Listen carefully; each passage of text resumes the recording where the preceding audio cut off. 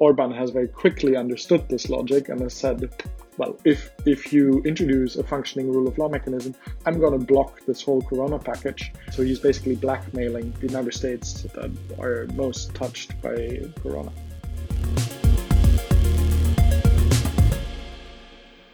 Hi everyone, and welcome to a new episode of Kickback, the global anti-corruption podcast. My name is Christopher Starke.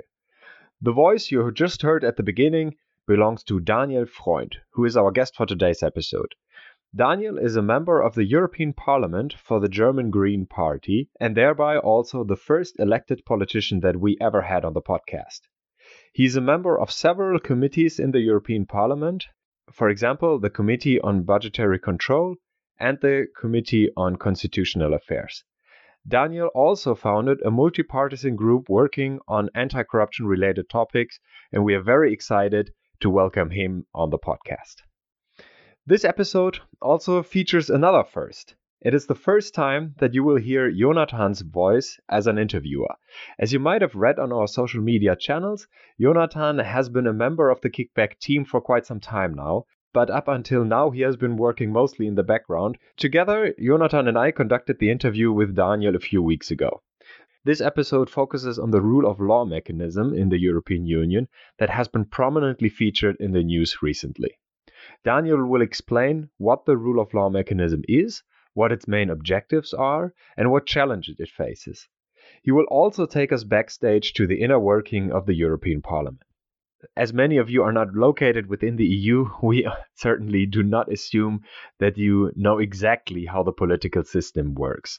And don't worry, unfortunately, many of us Europeans don't understand it neither. Therefore, I will give you a very brief rundown. Every 5 years, all eligible voters in all 27 member states elect the European Parliament, which is located in Strasbourg and in Brussels. The last election took place in 2019, so last year, and this was also the election where Daniel was elected a member of parliament, or short, an MEP. In a nutshell, the European Parliament is one of 4 key political institutions, and it is also considered the most democratic one because of the elections. The other 3 are, first, the European Council, which consists of the heads of states of all EU member states. Second, the Council of the European Union, also known as the Council of Ministers, which consists of the respective ministers of all EU member states. And finally, the European Commission, the executive branch of the EU, which consists of 27 commissioners, 1 from each member state.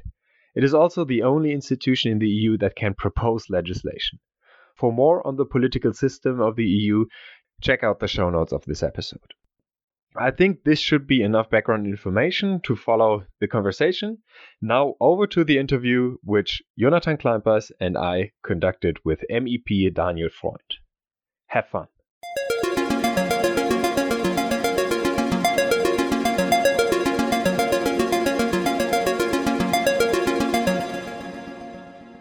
Thank you so much, Daniel Freund, for being on the podcast and for finding the time this morning to talk to us. Maybe to start us off, we'd be interested to hear a little bit about your background and especially how you became interested in the topic of corruption.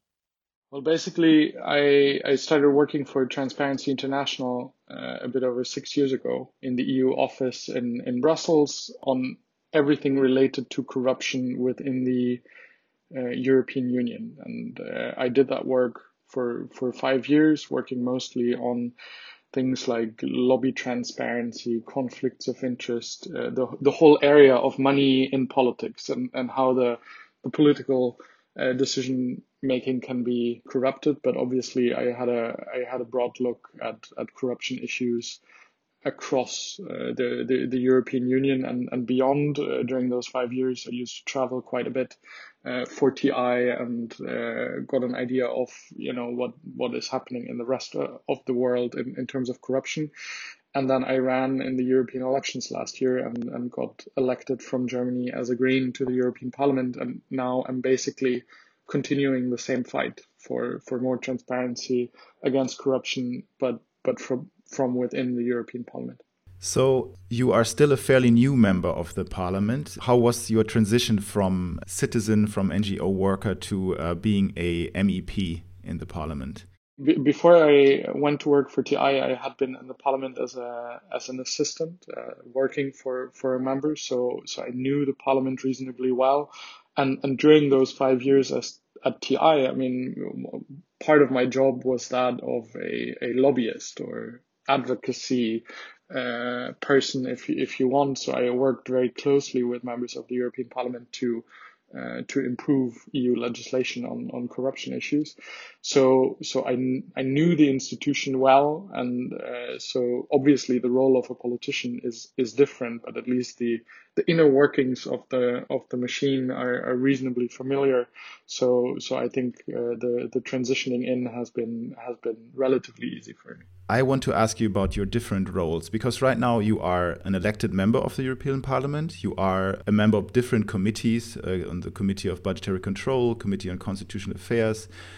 You are the co-founder of a cross-party group that works against corruption, and you're traveling all over Europe. Can you give us a little bit of an inside view in how a normal week for you as a parliamentarian looks, and how all of these things tie together?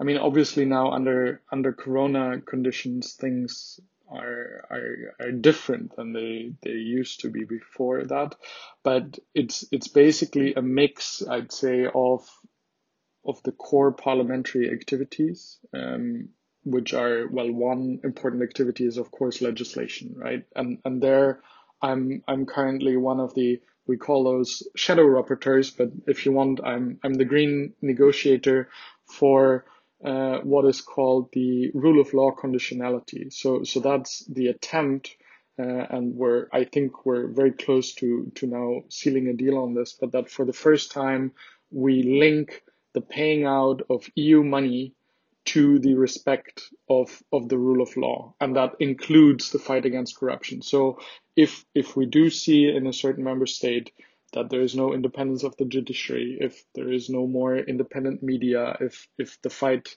against corruption is being lost, quite frankly, then we would give the Commission the possibility to basically withhold EU funding from that member state until the situation is rectified. So this legislation, in a way, works that, well, first the Commission proposed it, then the Parliament adopted its position on this. That was already before I actually became a member. But then the file was lying around for a year and a half until finally the council, so the governments of the member states, also took a position on this fairly recently.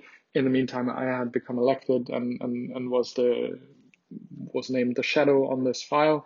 And then 3 weeks ago, we started the negotiations between the three institutions to find a compromise between the three different positions. So at the moment, well, yesterday we sat down for 3 hours, and I think we're going for a final round tomorrow, where you basically negotiate with the negotiators from the governments. At the moment, that's the German Council presidency. So basically, the German ambassador to the EU is negotiating this on behalf of the Council.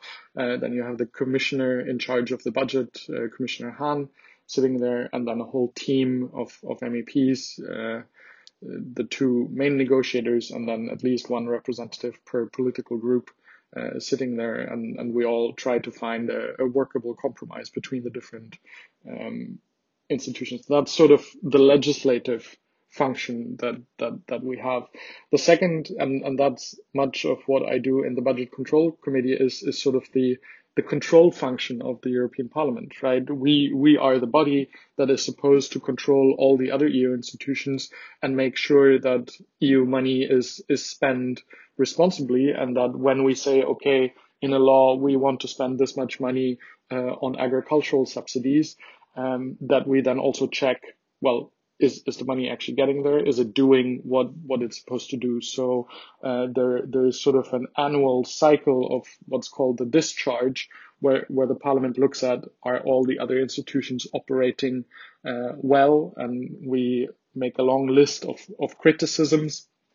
And then there's a whole process where they get to answer, we get to answer to that, and we try over a long procedure to sort of sort out whatever irregularities, scandals, or whatever we find. And then I'd say, well, those are the two main things I do within the parliament, but then obviously there's a huge amount of work of selling this back to citizens, right? Talking to journalists, talking to my constituents, talking back to the party at home of what we do at the moment, what their thinking is on all the things we do. So there's actually a lot of things that you do in any one day, average day, at least 12 hours, I would say. Weekends, at least under normal non-corona conditions, are often spent in the constituency, talking to citizens, being at party congresses and stuff. So it's quite diverse, actually, what a day might look like. I would like to get into the whole rule of law mechanism a little bit later, but maybe before we start that, maybe to step back a little bit, and because a lot of our listeners maybe are not really familiar with the political system in the European Union, and especially with the anti-corruption efforts that all of these or many of these institutions are working on. So could you give us a little bit of an overview of what the different institutions in the EU do in the fight against corruption? Maybe to take one step even further back. I mean, when I was at TI looking from the outside at the EU institutions, one of the things that struck me is that if you look at the evolution of the European Union over the last 20, 30 years, particularly the transition of countries from the Soviet bloc that then joined the European Union in 2004, 2007 or after, my impression was always that in this transition period, in the accession to the European Union, we have seen some of the biggest progress ever made on this planet by countries in terms of building up democratic institutions, functioning judiciary, anti-corruption mechanisms, and also fighting corruption, right? So when the European Union wants and uses its political pressure and economic pressure right, it can be a fantastic tool in the fight against corruption. But what we also see is that the way that the EU works, that once you're in, this pressure works very differently, because basically, well, the European Union has quite a lot of money, right? At the moment, I think the annual budget were at around about 160 billion euros that we're handing out every year. That's a sizable chunk of money, of course, but it's actually only in a very small fraction of that the European Union or the EU institutions, well, mostly the executive, the European Commission, handing out this money directly. The lion's share of this money is actually handed back to member states, and they then spend this money. So, for example, there is a program to renovate bridges, let's say, then the European Commission would give a certain amount to a country like Italy, and Italy then holds tenders, and then people can apply who wants to renovate which bridge, and then they pay out the money. But so basically, if in these EU-funded projects, if there is corruption issues, then it's firstly the responsibility of that member state to make sure there is no corruption, that those tendering processes function well. And if ever someone finds in a given project that there is corruption, well, the European Union can sort of do a preliminary check and see if it finds something, but any kind of prosecution or investigation would have to be done by the national bodies. And the problem with that is, well, as long as the national judiciary and the rule of law in a country works well, the system works well, right? And that was always the idea. We make sure in the accession to the European Union that all this is functioning. We do a whole list of tick boxes. Okay, yes, in this given country, the rule of law is functioning. They're fighting corruption and so on. But once they're in, we no longer check in a way. And if these mechanisms then on the ground collapse, the EU has actually so far relatively little that it can do to force member states to make sure that corruption on a given project is investigated. So that kind of leads us to the debate or to the negotiations that you're currently in about the rule of law. And much of the focus, at least in the public eye, has been on Hungary and Poland, for example, because these countries are being heavily criticized for letting go of rule of law. Especially Hungary with Viktor Orban has been like a very high-profile example for that. Can you tell us a little bit about the status quo on Hungary, for example?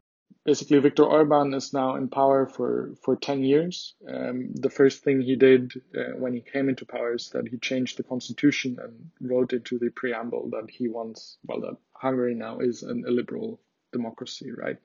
And since then, we have very systematically seen steps that he has taken over not only the political system, but all the institutions. He has taken over the judiciary, filled the courts with judges that rule in his favor.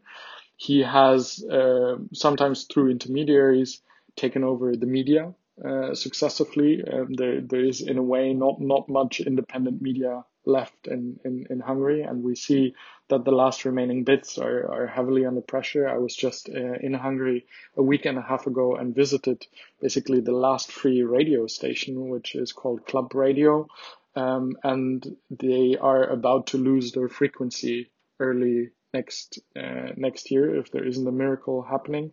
And basically, if you live outside of Budapest at this point, radio, television, newspapers, everything is in the control of the circle of Viktor Orban. So people, unless they go online and read in other languages, there's basically no independent media left in the country. And my assessment is that Viktor Orban and his close friends and family are basically using this situation to personally enrich themselves, and not just a little bit, but they're stealing at least to the tune of €1 billion a year.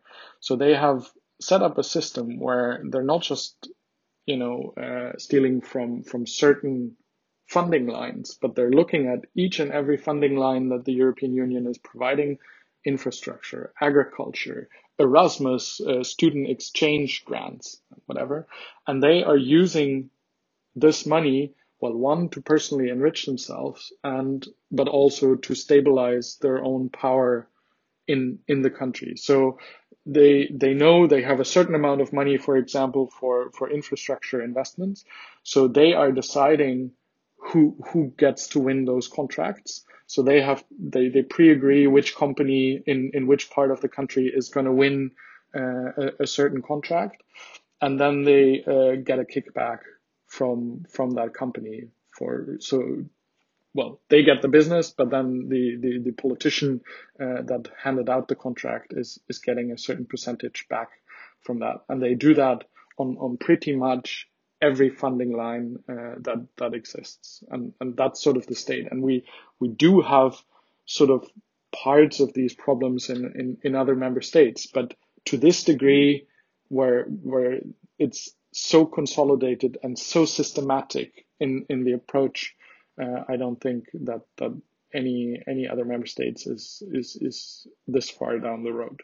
Yeah, you just mentioned the eroding levels of media freedom in Hungary, but also in Poland or in Bulgaria. And for me, especially as a scholar of political communication, this is a topic that's very close to my heart. And from the research that is out there, we know that media freedom and well-functioning investigative journalists can contribute substantially to curbing corruption, primarily by creating transparency, accountability, but also as a general deterrent, for example.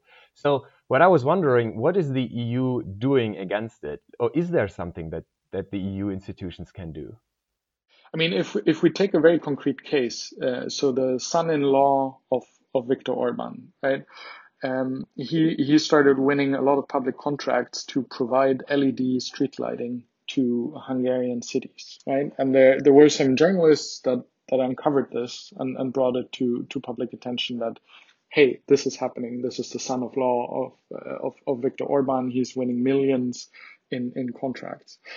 And well, in this case, then we have an organization in the EU that's called OLAF. It's the anti-fraud office of the European Union. So they got alerted on this case, started looking into it, put together a file, and said, okay, yeah, this is illegal, what's happening there, and we don't want him to get any EU money. Then this file was handed over to the Hungarian prosecutor, and they didn't agree. And basically the trick that in this case Hungary used is that they said, okay, then don't reimburse us EU on this project, but pay the money out for this other one. So that's one of the core problems that we have, is that even if we manage to identify concrete cases of corruption, which is already difficult if media is so stifled and if the investigative institutions on the ground no longer cooperate really. But in this case, then the member state can simply say, they always submit certain projects that they want reimbursed from the European Union, right, or partly reimbursed. But what Hungary and what many other member states actually do is that if they know, okay, we get a certain amount of money from the Union for certain projects, we oversubscribe that amount of money. So instead of saying, okay, I get 5 billion from the EU, I'm going to hand out projects worth 5.5 billion or 6 billion or something. And then if with any of the projects in this pile, the EU finds a problem, we just say, okay, don't reimburse this. We have the next one here right for you. And then the project, in this case of Orban's son-in-law, then doesn't get paid out by EU money, but then gets paid out by money from the Hungarian taxpayer. But in a way, it all comes from one big pot anyway, so they just shuffle the projects around. They never lose any money. So it's really an idiot-safe system for people that want to steal from this, because even in the case that you get caught, you're not punished, you're not losing any of the money, and since you have such a stronghold on the Hungarian parliament and there is no free media in Hungary, Hungarian citizens will never notice that in this case now they're stealing from Hungarian citizens or Hungarian taxpayers instead of EU taxpayers. And I mean, that's a horrible situation to be in. As you just mentioned that they cannot be really sanctioned, I'm curious about why that is the case. I mean, I know that in the European treaties there are mechanisms to sanction member states that do not comply, but in the reality it often looks a lot different and they don't really have negative effects to assume. So why are these sanctioning mechanisms not working? The main tool that we have at our disposal when the rule of law in a country collapses is something that's called Article 7 in the treaties of the European Union. So basically, if the fundamental values, including the rule of law, are broken in a member state, then there is a process that at the end of a long process, you could withdraw voting rights of the member state in the council. That's sort of the harshest sanction at our disposal. But in order to achieve that, you basically need a unanimous vote of all the other member states. So in the case of Hungary, you would need a situation of 26 against 1 for that ever to materialize. And an Article 7 procedure was actually first launched against Poland a couple of years ago. And then we as the European Parliament forced that there would be an Article 7 procedure also against Hungary. But both those countries early on basically said that they would cover each other and that they wouldn't allow either of the other one to be sanctioned. So basically this procedure is dead and we can't do anything about it. But there are more tools that the European Commission would have at its disposal, but hasn't fully made use of. There is, of course, the possibility for the European Commission to sue the member states. And every once in a while they do sue on stuff. I don't think they're doing it enough. But the big problem with taking member states to court, again, let me give you an example of the Central European University. So George Soros founded and funded university in Budapest has been Orban has hated this university for a long time. Funnily enough, he got a grant from George Soros to study in Oxford a couple of decades ago. But since then, he at some point really started hating Soros because critiques his style of government and his corruption. So he wanted to get rid of that university in Budapest. He made a law just targeting this university and got them out of the country. Right, the university moved to Vienna, and then the European Commission said, okay, this law is illegal. They took it to the European Court of Justice. And just a couple of weeks ago, they won the case. And the court said, okay, this law indeed was illegal. Orban has to take it back. He lost. But the damage is done. The university is gone. George Soros has said that he's not going back. And this is a dynamic that we often see on many other cases. They are basically creating facts on the ground. And even if 2-3 years later we're winning the court case, well, the university is gone, or the radio is bankrupt in the meantime. The people are gone, whatever. And he is creating all these facts. So just relying on the courts is just not enough in this case. And we need something that works quicker and more efficiently, and that is, well, why we're discussing now this rule of law mechanism. I'm not sure we're going to get something at the end that is fully functional, and that's basically because Corona came in. We thought when this was suggested 2 years ago that the moment to force Hungary and Poland to accept this mechanism would be at the moment when we negotiate the budget. Every 7 years, the EU decides on how much money it's going to spend over the next 7-year cycle. So this is the maximum amount of pressure. Poland and Hungary are the biggest recipients of EU money. Poland in absolute terms, Hungary on a per capita basis. So the thinking was, well, they need this money the most, so we can sort of force them to accept this rule of law sanctions mechanism. Otherwise, we'll just say, okay, then you don't. Then we block the budget, and you're not getting any of the money. You're needing it the most, so they would give in. But this logic has been changed by Corona, because all of a sudden, with the economic crisis that we see in particularly Italy, Spain, to some degree France, Portugal, countries that have been most severely hit by the economic crisis following Corona, all of a sudden they need the money more. They need EU money to spend against the economic downturn, and all of a sudden, Orban has very quickly understood this logic and has said, well, if you introduce a functioning rule of law mechanism, I'm going to block this whole Corona package, and then you're not getting any of the money. And so he's basically blackmailing the member states that are most touched by Corona.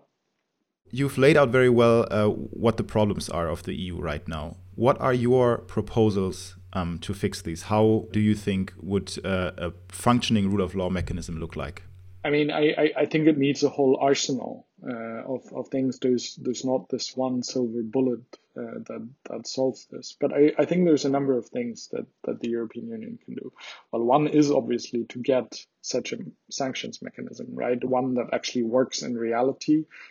This partly depends on political will, but where member states are actually willing to ensure that when there is deficiencies, when there is breaches of the rule of law in a given member state, that they actually act, that they sanction the member state until they comply again with these rules.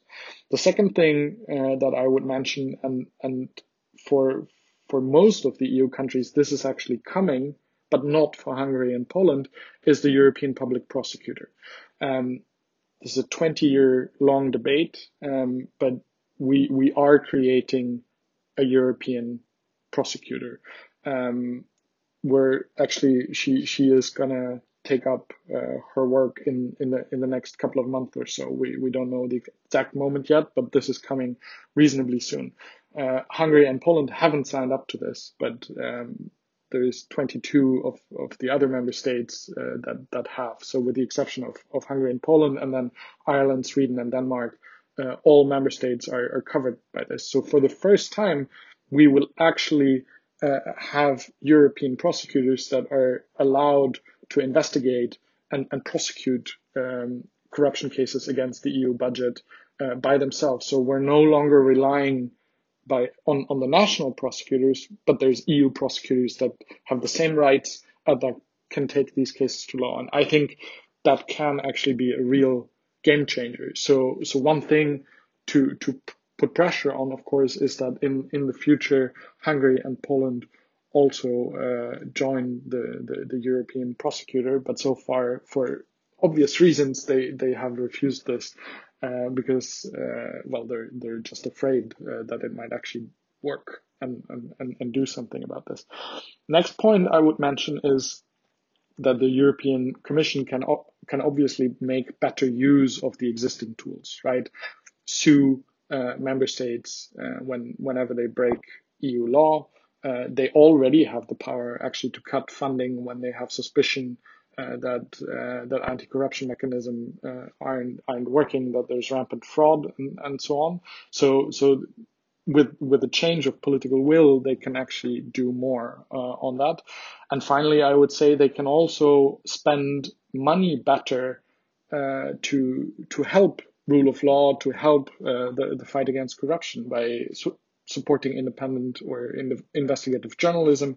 They can make sure that there is good information available. One thing that they started doing now with this, they are doing now an annual report on the state of rule of law. I think that can be a good tool if you use it well, but providing basically good data and good information on the situation in member states can really help on this.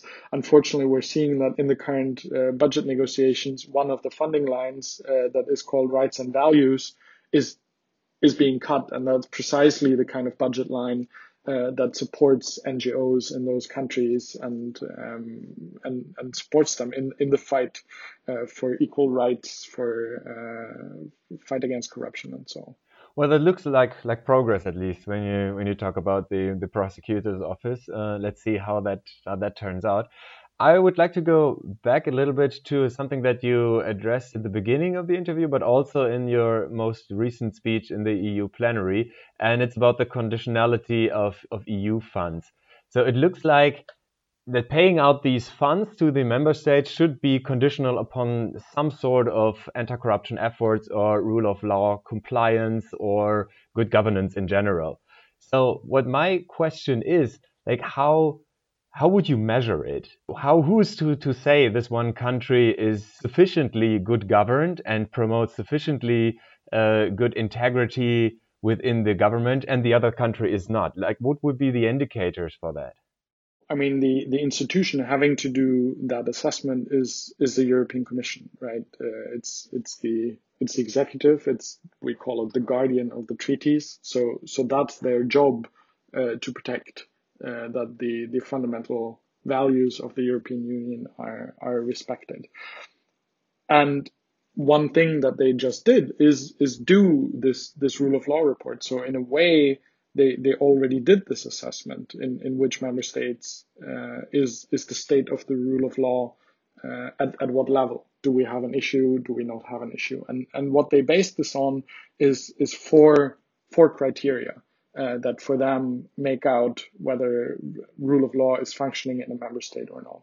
First one is the independence of the judiciary. So looking into are the mechanisms working well, and can judges actually rule independently? Are prosecutors influenced politically or not? Those are things that you can look into. Second aspect that they had is the fight against corruption, and there they look at the existing indicators from organizations such as Greco, but also Transparency International, the assessments that are done there. I think there's also things that are being done, for example, by the Venice Commission, assessing EU member states and making recommendations on what could be improved. Third criteria is the independence of media. And there you can look into, how concentrated is the media market, how diverse is ownership, are they actually acting independently, how heavy is the political influence on public media and so on. And then the fourth and last criteria is checks and balances, so to speak. So the institutional separation of power and so on, how well that works. And the Commission actually managed with, as I said, looking at what Greco has done, looking at what the Venice Commission has done, independent information provided through civil society, academia, and so on, and then put this together in a report. To some degree, at the end, the assessment will remain with a hint of politics in there, right? Do you judge this as now having crossed some sort of threshold? And I would expect, particularly if we're talking about Hungary and Poland, if this regulation enters into force, I think Poland and Hungary are going to take it to the court to have it checked, and particularly if a concrete case is brought against those two countries for a sanction, it will end up in court. So the final judge on this question, is the rule of law or not, will ultimately be the European Court of Justice that will have to tranche that question, because I can just not imagine that a member state, particularly those two, would just accept the ruling of the European Commission. So you mentioned earlier that political will is important in this whole negotiation around the rule of law. Right now, you are, as the Parliament, are negotiating with the European Council as the representatives of the member states, and Germany is holding the presidency. As the Parliament has a huge majority that wants to push for this rule of law mechanism, what are the member states doing? I mean, obviously, we know that Hungary and Poland are trying to block this or trying to water it down. What do you think about Germany? What is Germany doing? My assessment is basically that for Orban, this has always been personal. As I said, he personally, his own family, his sort of caretakers, his childhood friends that are managing his money in a way for him, they are personally profiting so much from this EU money that for him this is really a personal thing. If this mechanism ever worked, if we manage to recoup this money, it's his personal loss in a way, right? So he has been fighting very hard since the very beginning to water this down, to block it, to delay it, and he has been reasonably successful in this, despite him just representing one, well, if you put it positively, a mid-sized EU member state, right? And I think the German presidency in negotiating this so far has basically been given in way too much into him. They and the representatives, the ambassador, others have repeatedly told me that they had been trying to get a compromise that Hungary signs onto at the end. So they have been moving ever more in his direction. And at the end of the day, he will not vote in favor of this. And he hasn't done so far. I mean, on the negotiating mandate, Hungary and Poland voted against the negotiation mandate, but the damage in terms of further watering it down was done. And we see that even now, there is actually very concrete language, for example, on something that I call the Orban loop, the council calls the emergency brake, where if a sanction is proposed by the Commission, the council can actually send it to the European Council, so to the heads of state and government, that usually they have no role in legislation or in the implementation of legislation. They are just there to give the grand directions of Europe, right? So, but Orban explicitly introduced this emergency brake that would send any sanctions decision back to the heads of state and government, so that he can decide on this as well, because all decisions in the European Council are taken then unanimously, and he sits at the table and can say no. I don't think there should be a sanction on this, and this emergency brake is in the compromise that's currently on the table, and German ambassador says, well, there's very close coordination between Orban and Merkel on on these points, and the pressure is constantly there. So it feels like in these negotiations that although he's not there and he is never mentioned by name actually, but it feels like Orban is sitting in the room and shaping these negotiations, and that the German government is allowing that, and that they have been tolerating the well, what has been happening since 10 years now in Hungary, I think is one of the bigger political mistakes that the German government has made. And I think there's two very concrete things that I would mention. Well, one is that one of the biggest, at the time, the biggest independent online news media, it was called Origo at the time, was owned by Deutsche Telekom, so big German telecoms company that is actually part owned, almost 1/3 owned by the German government. So they have a blocking minority, but they still allowed that this biggest online newspaper was sold to a close ally of Orban, and has since become a government propaganda machine, basically.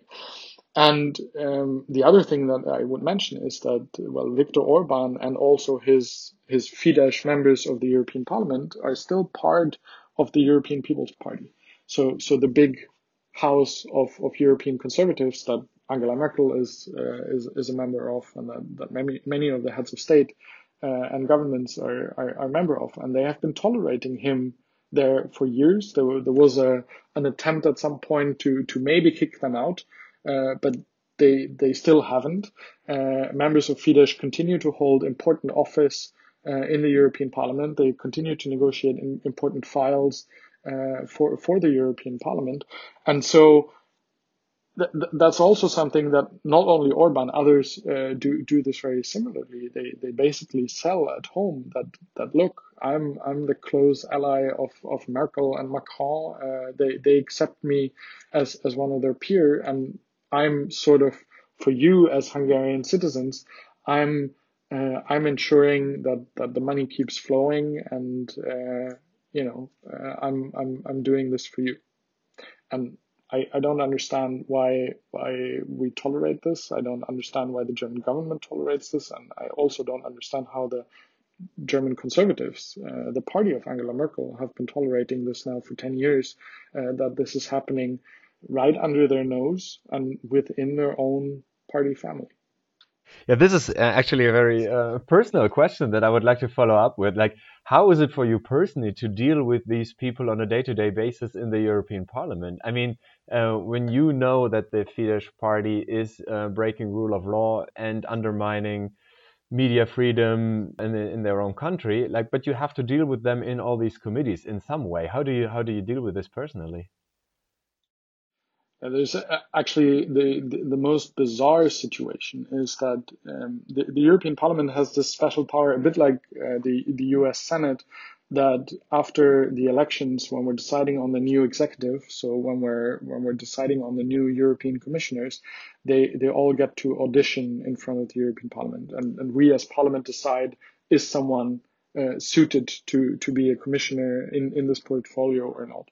So when the new European Commission was suggested, I actually contacted all my old colleagues from Transparency International, some investigative journalists, and people, and I asked them, who are all these people, and do any of them have corruption or integrity issues, any ongoing court cases, whatever you can tell me, right?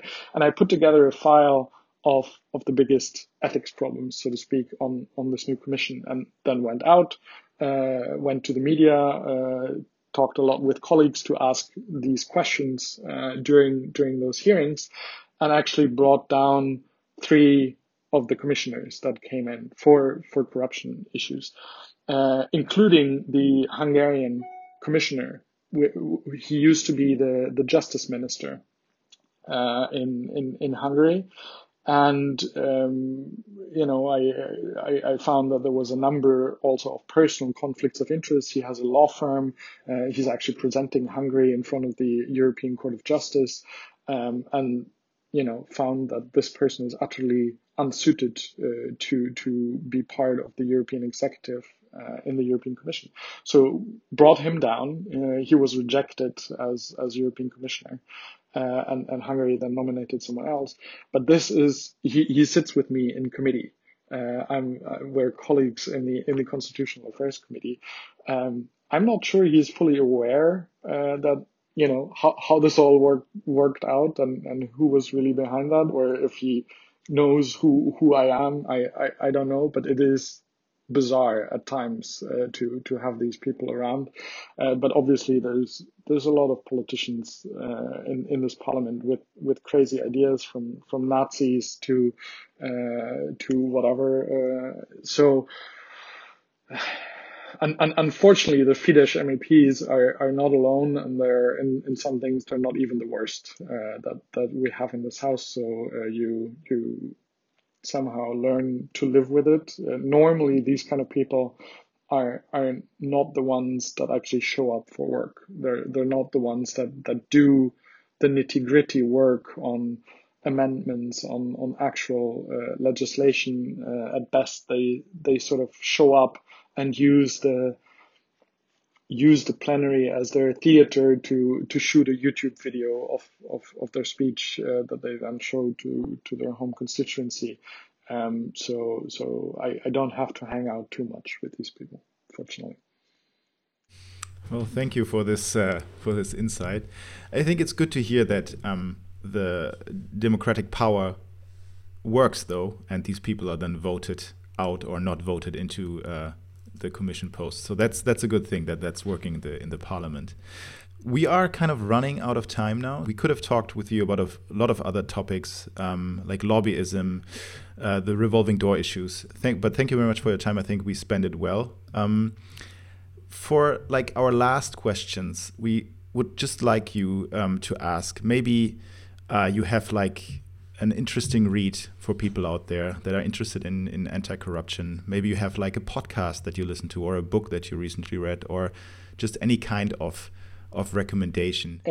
Well, one thing I could recommend, a book that I've recently read. I discovered it late, but is Red Notice from Bill Browder, who has basically taken an interesting approach to the fight against corruption as a sort of activist investor. And coming from an NGO background and now in politics, I found it interesting, at least, to see that there is a very different approach to the fight against corruption from the money side.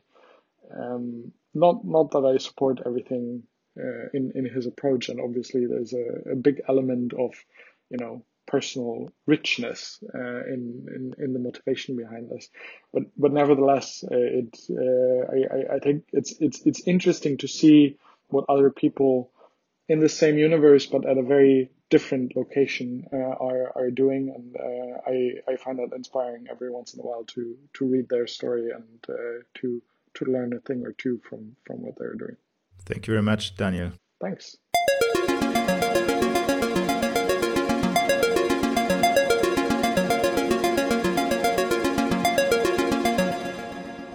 Thanks for listening to today's episode of Kickback. If you want to learn more about Daniel's work, check out the show notes of this episode. We also link some recently published newspaper articles on the rule of law mechanism, of course. We are also very interested in hearing your opinion on the topic. Should EU funding be tied to a country's commitment to the rule of law? Leave us a comment on social media or write us directly. You can find us on Facebook and Twitter under @KickbackGAP. We also post much corruption-related content there, so if you haven't already, make sure to click the follow button soon. We would also appreciate it if you could use your own social media to post about Kickback and to recommend us to your friends. Kickback is a joint production of the Interdisciplinary Corruption Research Network and the Global Anti-Corruption Blog. It is made by Niels Köbis, Matthew Stevenson, Jonathan Kleinpass and me, Christopher Starke, with music from Kaihan Golkar. That's it for now. Have a nice week.